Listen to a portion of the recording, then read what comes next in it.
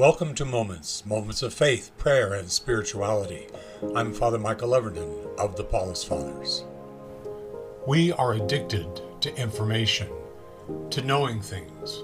We like to know all of the details about a particular thing, maybe something we are thinking about buying. We want to know all the details, the ins and outs.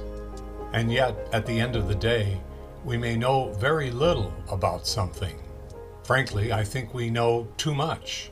And in knowing too much, we know very little. Rolls-Royce got it right.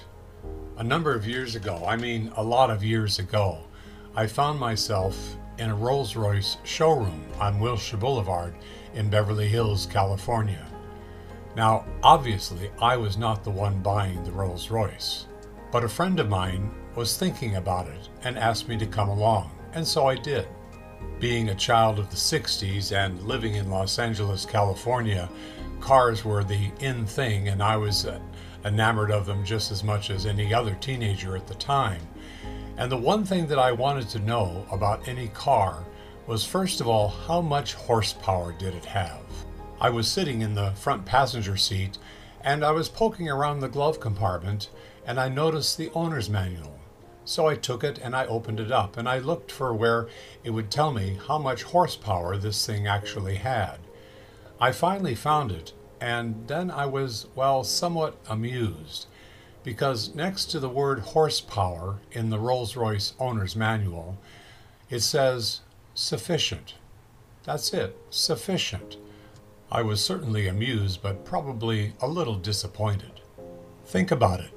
You're about ready to put down hundreds of thousands of dollars for an automobile, and would the word sufficient somehow deter you from buying that car?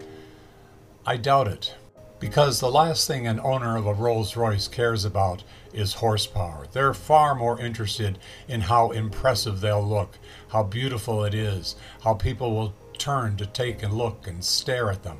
It's not about horsepower. We have the same problem when it comes to doctrines in the church and the sacraments, what they mean and how they work. We have amassed so much information and data about doctrines and the sacraments that somehow we have drained them of their mystery, awe, and wonder. The mystery, awe, and wonder they are supposed to evoke in us. Volumes have been written about how Jesus is present in the Eucharist, and just exactly how it works.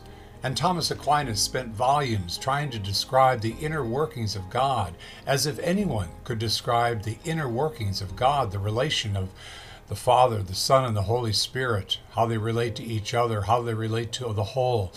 It all can get very confusing. And there are entire books written on how Jesus is present in the Eucharist. Back in the seminary, my professor for sacramental theology, he was asked by one of the students, just how is Jesus present in the Eucharist? How do we know that? He paused for a very long moment and then looked at the student straight in the eye, and actually straight in the eye of each one of us, and he said something very simple. He said, because Jesus said he would be. That elegant description was far more than sufficient for me. That one line has stayed with me for years, and it describes how I encounter the risen Christ in the Eucharist and in the body of Christ that is gathered for Eucharist. This is all more than sufficient for me.